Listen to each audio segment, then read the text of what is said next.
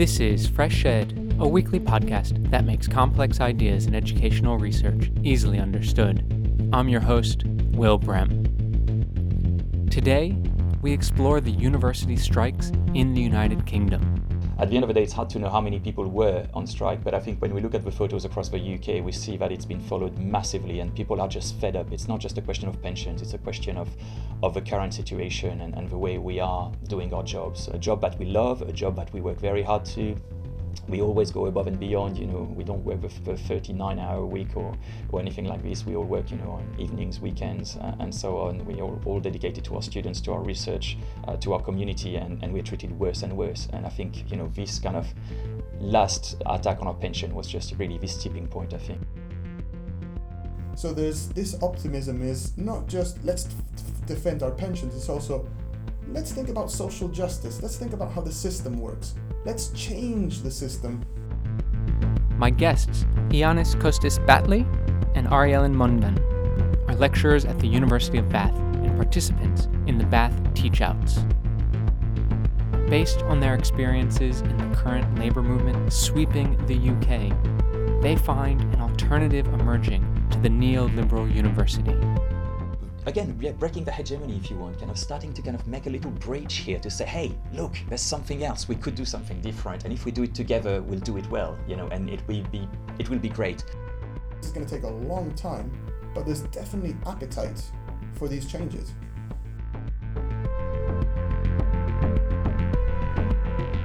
Their new co-written blog post entitled University Strikes: Reclaiming a Space for Emancipatory Education was published by the online magazine Discover Society. Ioannis Kostis-Batley and Ari-Ellen Mundan, welcome to Fresh Ed. Thank you very much. Thank you. Thanks for having us on. Why are academics on strike at Bath University? Well, academics are on strike at Bath University and over 60 other universities across the UK at the moment, mostly because of our pensions, really. That very much was the tipping point of what pushed us to go on strike for, at the moment, what is a 14-day strike action. We've done 9 days of the strike at the moment, and we are planning on doing another 5 next week if the negotiations do not start in earnest again today. The tipping point really was the pensions and the fact that on average lecturers and academic staff will be losing £10,000 a year, more for younger academic staff, so that could make a massive difference at the end of our career. I mean, for a lot of us, obviously, the end of our career is quite far away, and we're expecting we're going to have to fight again for pensions and other things. But it was really the tipping point because it was felt that the way the valuation was done was very poor, actually, and it really was a way to cut costs from the universities at the expense of staff and making our work conditions a lot worse at a time when actually fees for students are going up, students are paying more and more money, and the staff who are teaching them are being paid less and less and treated worse and worse. So for us, that was very much a tipping point, but this is very much linked to pressure on work for us, to the marketization of education, the fact that students are treated as consumers today, making our work a lot harder, and their life a lot harder, and their education a lot poorer for this as well. In about 2010, there was already changes to the pension scheme, and these changes went from a final salary scheme to an average salary, and they were made under the assumption that the pension system needed to become sustainable. And after these changes were made, they were made under the almost promise that, well, we do not need to change the pension scheme anymore. So suddenly there's a sense of betrayal, once again, now having to shift to to defined contribution. And that, again, is helped with the tipping point. So can you just explain a little bit about the differences between a final pension scheme and an average pension scheme? And I'm not really sure what you're calling it now, where I guess it's tied more to contributions that then go into the market. I mean, I'm not sure, but clarify these different changes and how these pensions look differently from 2010 to what they're proposing now, what the universities are proposing now. Well, I mean, there's a lot of jargon obviously here, and I think, I mean, the best thing to do is really to look at the UCU website, who has managed to explain it extremely well in many ways, and in ways that us as lecturers in education and politics might not be able to do so well. But I think, well, I mean, in a way, what it's moving away from where we would have a collective pot of, if you want, where we would all kind of chip into the same pot, to then having something that is a lot more individualized, and we would be just risking our own kind of pensions into the market on our own. Our employers were saying that having this collective pot was a lot riskier. But in fact, we found out since that actually when the employers were asked, I think it was 52% of them said that they wanted less risk with the pensions and therefore putting in less money themselves directly. But these 52% we found out were actually mostly composed of Oxford and Cambridge, who got 1 vote per college there, which completely skewed the entire vote from our employers in many ways. And since we've begun the strike action, many vice chancellors in many universities across the country have said that actually they don't mind the risk, they don't mind us being paid well and having good pensions. I mean, the pension schemes, which is quite safe in a way, and allows us to look forward to our pensions to an extent, is one of the benefits, one of the perks we get in the UK. The pay for lecturers and senior lecturers in this country is not as good as in the US or as in Australia, for example. But one thing that is quite good for us is this pension. And this is something that's very worrying for us, because if that goes, that means that our working conditions are becoming worse and worse. And a lot of our colleagues are extremely well educated. We all have a lot of expertise, and we could all kind of go, or a lot of us could go somewhere else and find work somewhere else. We love being university lecturers. We love teaching. We love our research, but if things go worse in our work conditions, we might look elsewhere, and that would be a terrible shame. And also, that's the contradiction of students paying more and more for their education and us being treated worse and worse. And again, I keep coming back to this, and I tell my students this, and they're shocked. I mean, they're really shocked, because they think that the money they pay and the increased money they pay year on year comes to us, and clearly it doesn't. So what we're currently on and what we're fighting for is called Defined Benefit Scheme, and the reason it is safe is because it will pay a decent retirement. We know how much money we will, based on our input now to the scheme, we know how much we will get in retirement. The defined contribution scheme, which is high risk, is based on the fluctuations of the stock market. And some people have called that I think it's called a die quickly scheme, because it encourages you to die sooner, since you won't be able to have enough money in retirement. And this is a fundamental change, and the difference is enormous in that the average lecturer stands to lose £10,000 a year in retirement. So for me, effectively, I might have £26,000 a year in retirement. However, if it changes to direct contribution, defined contribution, it would end up being about £10,000. It's actually a £16,000 loss a year. And living on £10,000 in retirement after working for 39 years, it's just not acceptable. How many faculty members at the University of Bath are joining this strike? Well, that's very hard to say at the moment. We will eventually find out how many people have joined, because we are legally obliged to tell our employers that we're on strike. And this is how they dock our pay eventually. So it's hard to say at the moment, because obviously we've had these different strike actions, and so we haven't been able to count the numbers. But it's been actually it's been unbelievable in many ways. I mean, I took part in strike actions a few years ago, I think 4 or 5 years ago, and we were a handful of people on the picket lines, handing in flyers. And this time around, I expected it to be the same, and actually it was incredible, the support we got, and every day we got more people joining the pickets. And after 9 days, people getting 9 days of pay docked in a month. People kept joining, and people stick to the picket in sub-zero temperatures for 4 or 5 hours a day. And so, in my department, I think it was probably 90% of the staff on strike. We probably are the department where there's where there's the largest amount of strikers, I guess. But I think, across the campus, we've seen lots of people on strike. At the end of the day, it's hard to know how many people were on strike, but I think when we look at the photos across the UK, we see that it's been followed massively, and people are just fed up. It's not just a question of pensions, it's a question of the current situation and the way we are doing our jobs. A job that we love, a job that we work very hard to. We always go above and beyond, we don't work the 39-hour week or anything like this. We all work, on evenings, weekends, and so on. We all dedicated to our students, to our research, to our community, and we're treated worse and worse. And I think, this kind of last attack on our pension was just really this tipping point, I think. And, Ioannis is right when he says that, we were told a few years ago that the pension thing was resolved. And now with really shoddy evaluations, they kind of put that back on the table, thought that we wouldn't fight because we are tired and, but we're angry as well now. So, so lots of people are out. Yeah, there's tens of thousands of lecturers across the country on strike.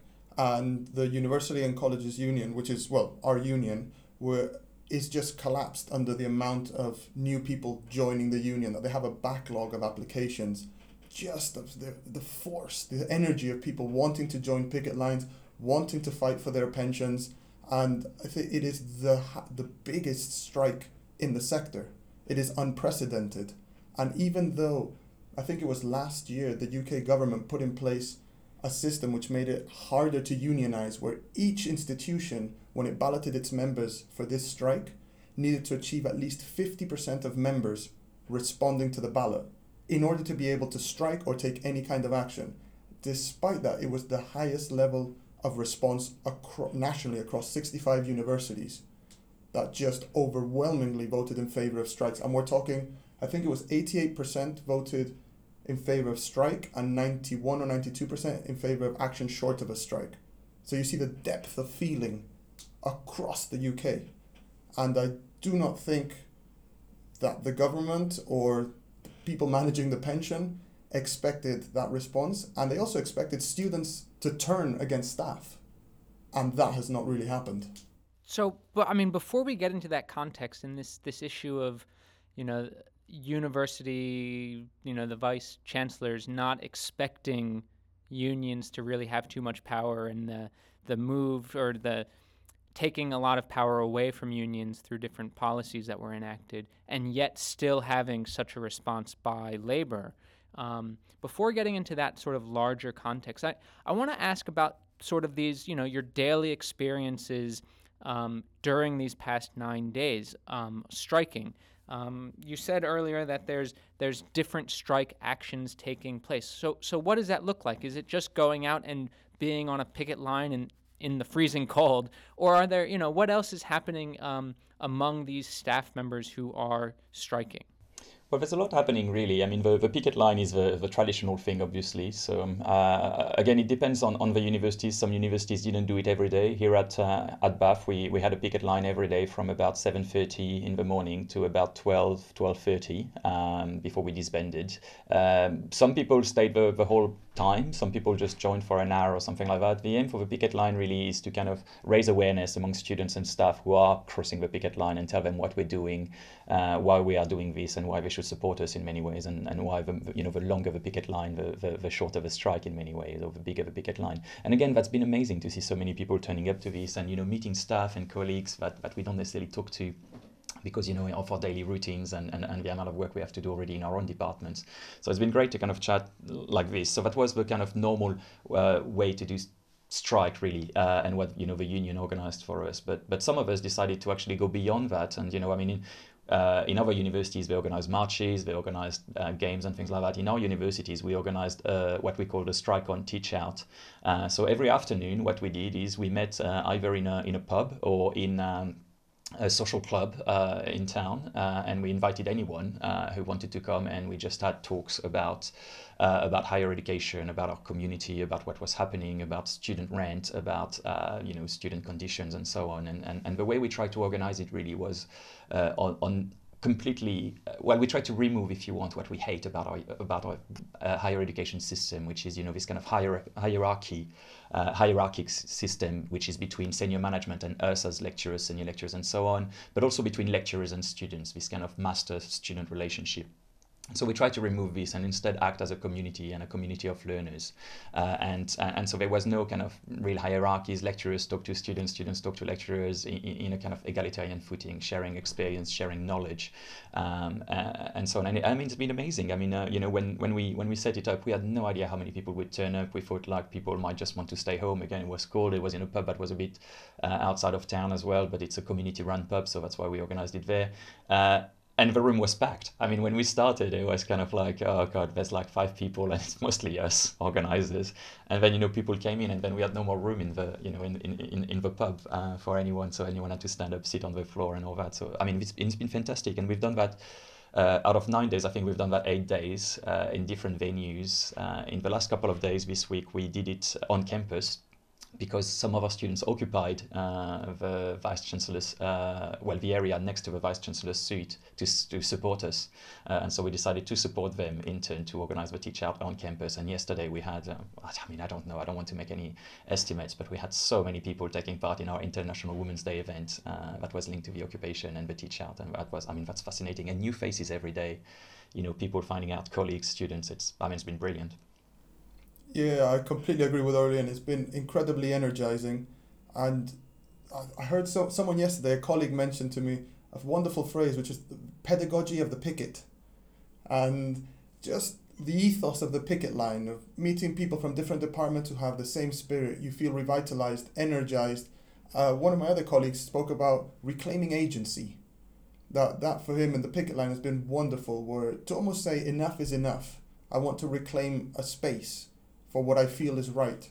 And the Teach Outs, as someone who was introduced to the Teach Out as an attendee, not an organizer, I walked away from each Teach Out full of energy. That has been an essential way to keep energy levels up and positivity, and that transfers to the picket line, and it just gets a good vibe going. So it's not just all negativity. We'd rather be at work, but if we can't be at work, this has been a very bonding experience, if that makes sense. And bonding for both lecturers and faculty members and students, it sounds like. That's right, yeah, exactly. And it's been fantastic to see students turning up and talking to us. And the students who have turned up, and in a way it's a shame that not more students turned up, but then again, rooms were packed. So I guess it was good in terms of practicalities. But the students who turned up were like, you know what, I've learned more in a week here. I teach politics mostly. And, my students were like, I've learned more about politics in a week being at the Teach Outs and on the picket lines than being in lecture theatres, which, I felt a bit upset about, because, I hope that they learn from my lectures as well. But at the same time, it was great, because, it was politics in action, and it was, us, what we lecture about, in a way, when we lecture about inequality, when we lecture about discrimination, when we lecture about, about all these topics that we talk about here, it was putting them in action. It was showing them that actually industrial action is real, that, community can work, that working together can lead somewhere, and that we have agency as well. Exactly, the word agency, I think that Ioannis mentioned, is very, very important here. And it was, this feeling, again, of coming together, of being all cold, tired, because it's like waking up very early, finishing very late. It's a lot more hard work than normal work, and normal work is already hard. But but yet at the end of the day, we were all so happy, and a happiness that we should get every day from our jobs. We are unbelievably privileged in our situations to be lecturers. It's such an amazing job to be able to to teach young people about things that they are passionate about, and they are dedicating themselves to, or they should be anyway. But here we got that feeling, the feeling we should get every day. We got it out of that space, because that space was, egalitarian. This space kind of brought us all together, and the people who were there wanted to be there, and they wanted to be there for the sake of being there, not for the sake of an exam, not for the sake of a mark, not for the sake of pleasing a lecturer or a master or someone above them. They wanted to be there to kind of learn, share, and be together, and that was just fascinating. In many respects, staff, and when I mean staff, I'm not talking about just teachers, because the USS pension affects a broad range of staff members, but staff, students from all walks around the university. We almost rediscovered how to empathize with each other, and the Teach Outs and the picket line provided an egalitarian space where no one really asked whether you were staff or student. You were just on the picket line, joined us, and we were all together. And that's something that sometimes gets a bit lost, I think, in university, where there's an emphasis on hierarchies, teacher-student relationships, and the fact, as Aurélien mentioned, no assessments. And I think one of the key things of the Teach Out, and almost by extension the picket line, none of this is going on anybody's CV. This is not to build a career. Nothing. It's just, let's enjoy it for the sake of enjoy it. Let's learn for the sake of learning. Let's talk to people for the sake of talking to people. And that, as we've been discussing, it's refreshing, energizing, and revitalizing. last week I talked to Henry Giroux on Fresh Ed, and he was arguing that we needed to repoliticize education, and in ways, what it sounds like these teach outs are doing and these strike actions are doing is precisely that. It's bringing politics back into learning, and it's just quite refreshing to realize that there's such excitement coming out of these teach outs, and students are, they're presumably also still paying their university fees, right? They're not stopping, they're not getting a refund, are they? Well, some of them have tried to argue for it. There's been petitions going around, but I think that's the wrong way to go about it. I think what students should ask is not to pay for university at all in the first place, not for refunds, really. But I think, I think there is a hunger, and I think once.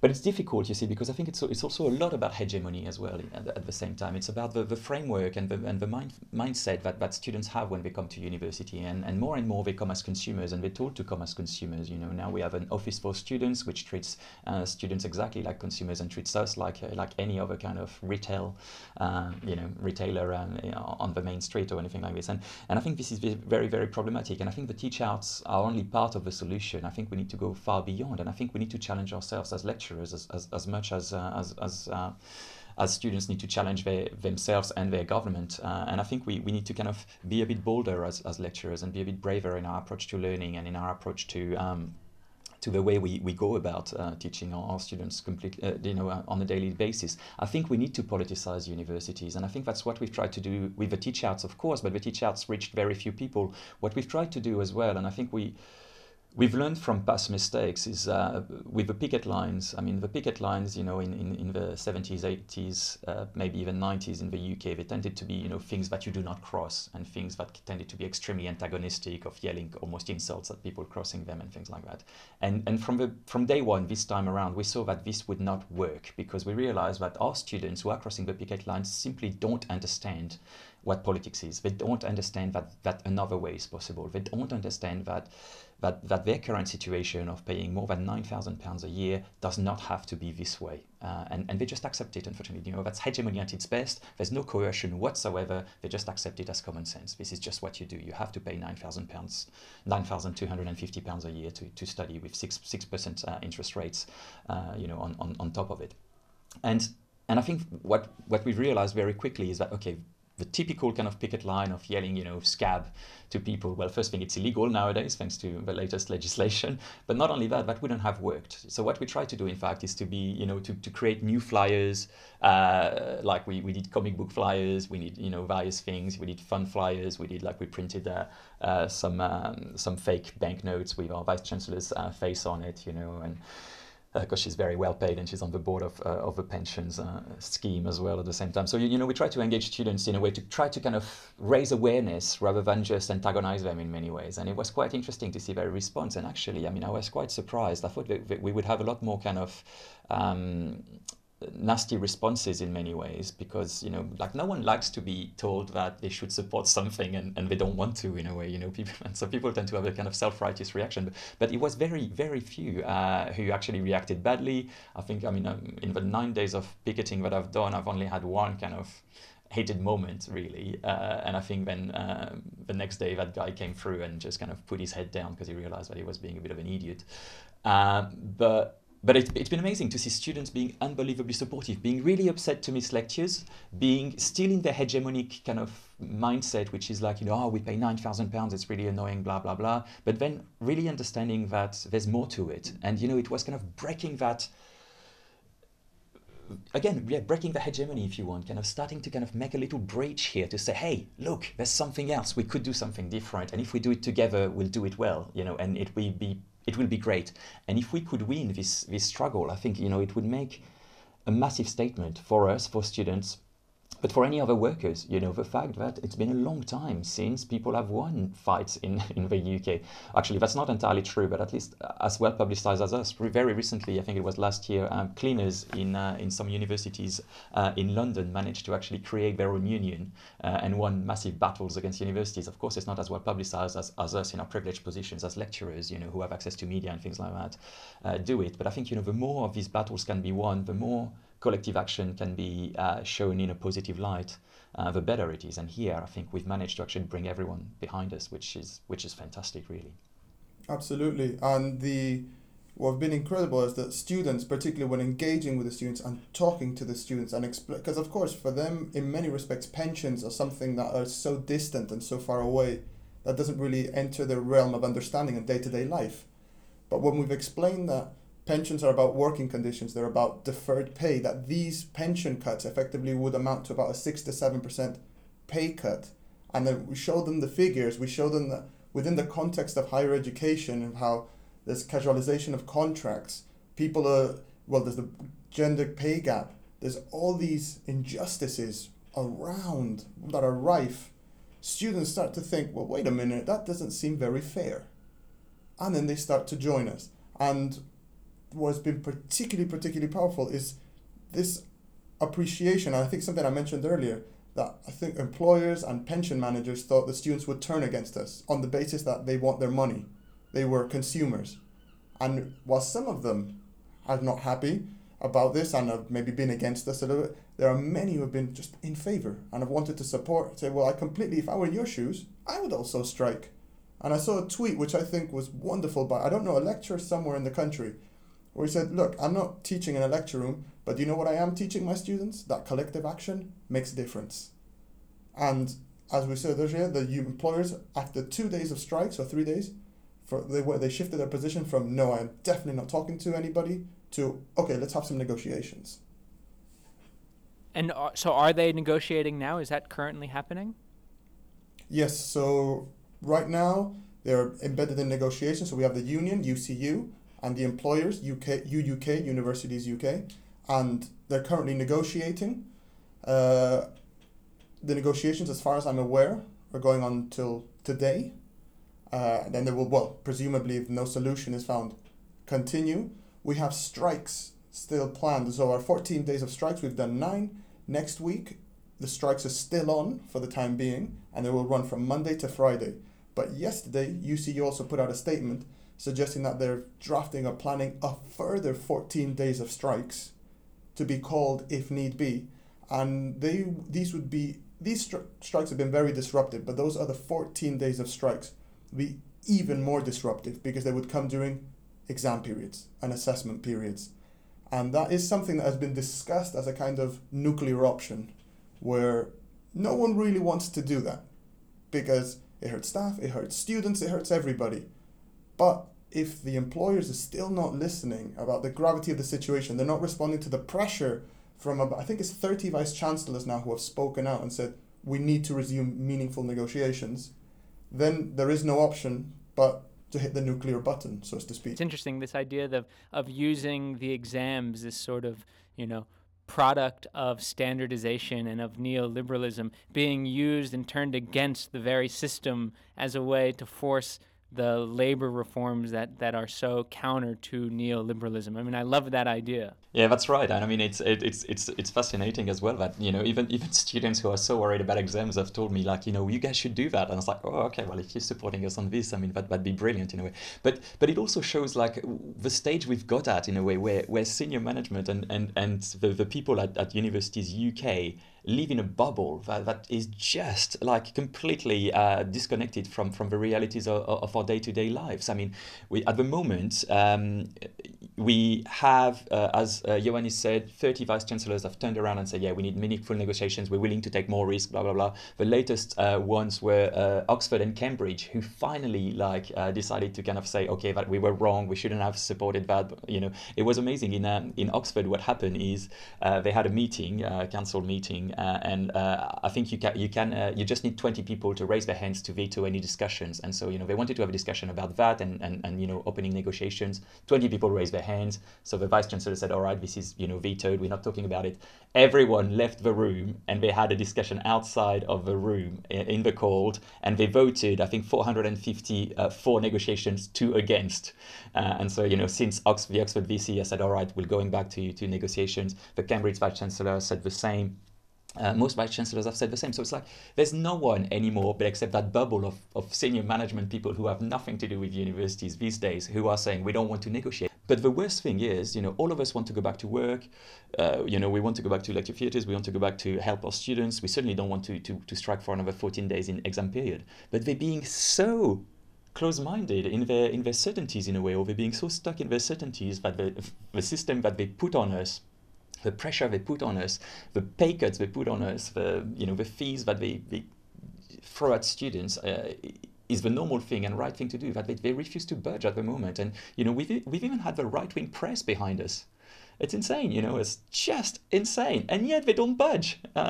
So I mean, we're all hoping that the strike will end and we will have meaningful negotiations.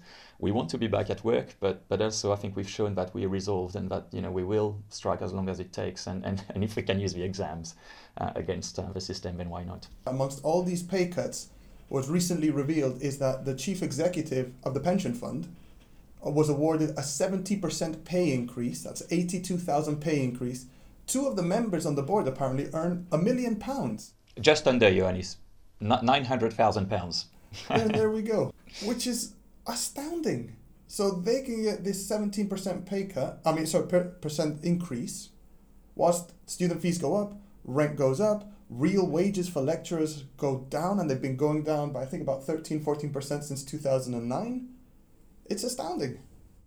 Do you think that this action, this labor movement that's happening now, will sort of usher in a new era of higher education where some of the ideals that you've sort of uncovered and unearthed in these teach-outs would re-enter higher education, that the bubble of administrators that you see is getting smaller and smaller and more closed-minded may sort of be pushed aside for some of these new ideas of this broad coalition that you've seemed to assembled between faculty, staff, and students, and it sounds like also laborers in other industries? I mean, it almost sounds like there's this new era upon us. And I mean, is that maybe being too hopeful, or am I being just naive? I'm not sure. No, I don't think so. I think you're not being hopeful. I think we are seeing a new era, and I haven't been that optimistic in a long time. I mean, we are at the University of Bath, which is not famous for being radical in any way, shape, or form. But in the last couple of years, we've seen massive changes here. Students and staff have managed to actually push out our vice chancellor, who is going to be resigning very soon because of pay scandals. We had massive pay scandals in the last few years. Our vice chancellor is paid £450,000 a year. She's the best paid VC in the country. She lives rent-free in a massive mansion in the city centre of Bath. She got a free car loan for a car that has been written off since. And she claims £2. She claimed, the tipping point, in fact, was on the pensions for us at Bath. The tipping point was last year. She claimed £2 worth of biscuits in her expenses. So even that she refused to pay, and that was the tipping point. So it's become, we had demonstrations where students were throwing biscuits at the windows of her office and things like that. I mean, it was like May 68, except the cobblestones were biscuits, really. I was talking to some of my colleagues who have been here 20 years, and they're like, we never saw a demonstration at Bath, ever. And last year we had, these demonstrations against the vice chancellor. That vice chancellor who has been here for over 15 years, who no one would have ever thought would go. Even in my most optimistic kind of, days, I wouldn't expect that. And then she was gone very quickly. I mean, students are still fighting and staff are still fighting for her to go sooner, because she accepted to go with a 6-month sabbatical, £250,000, right?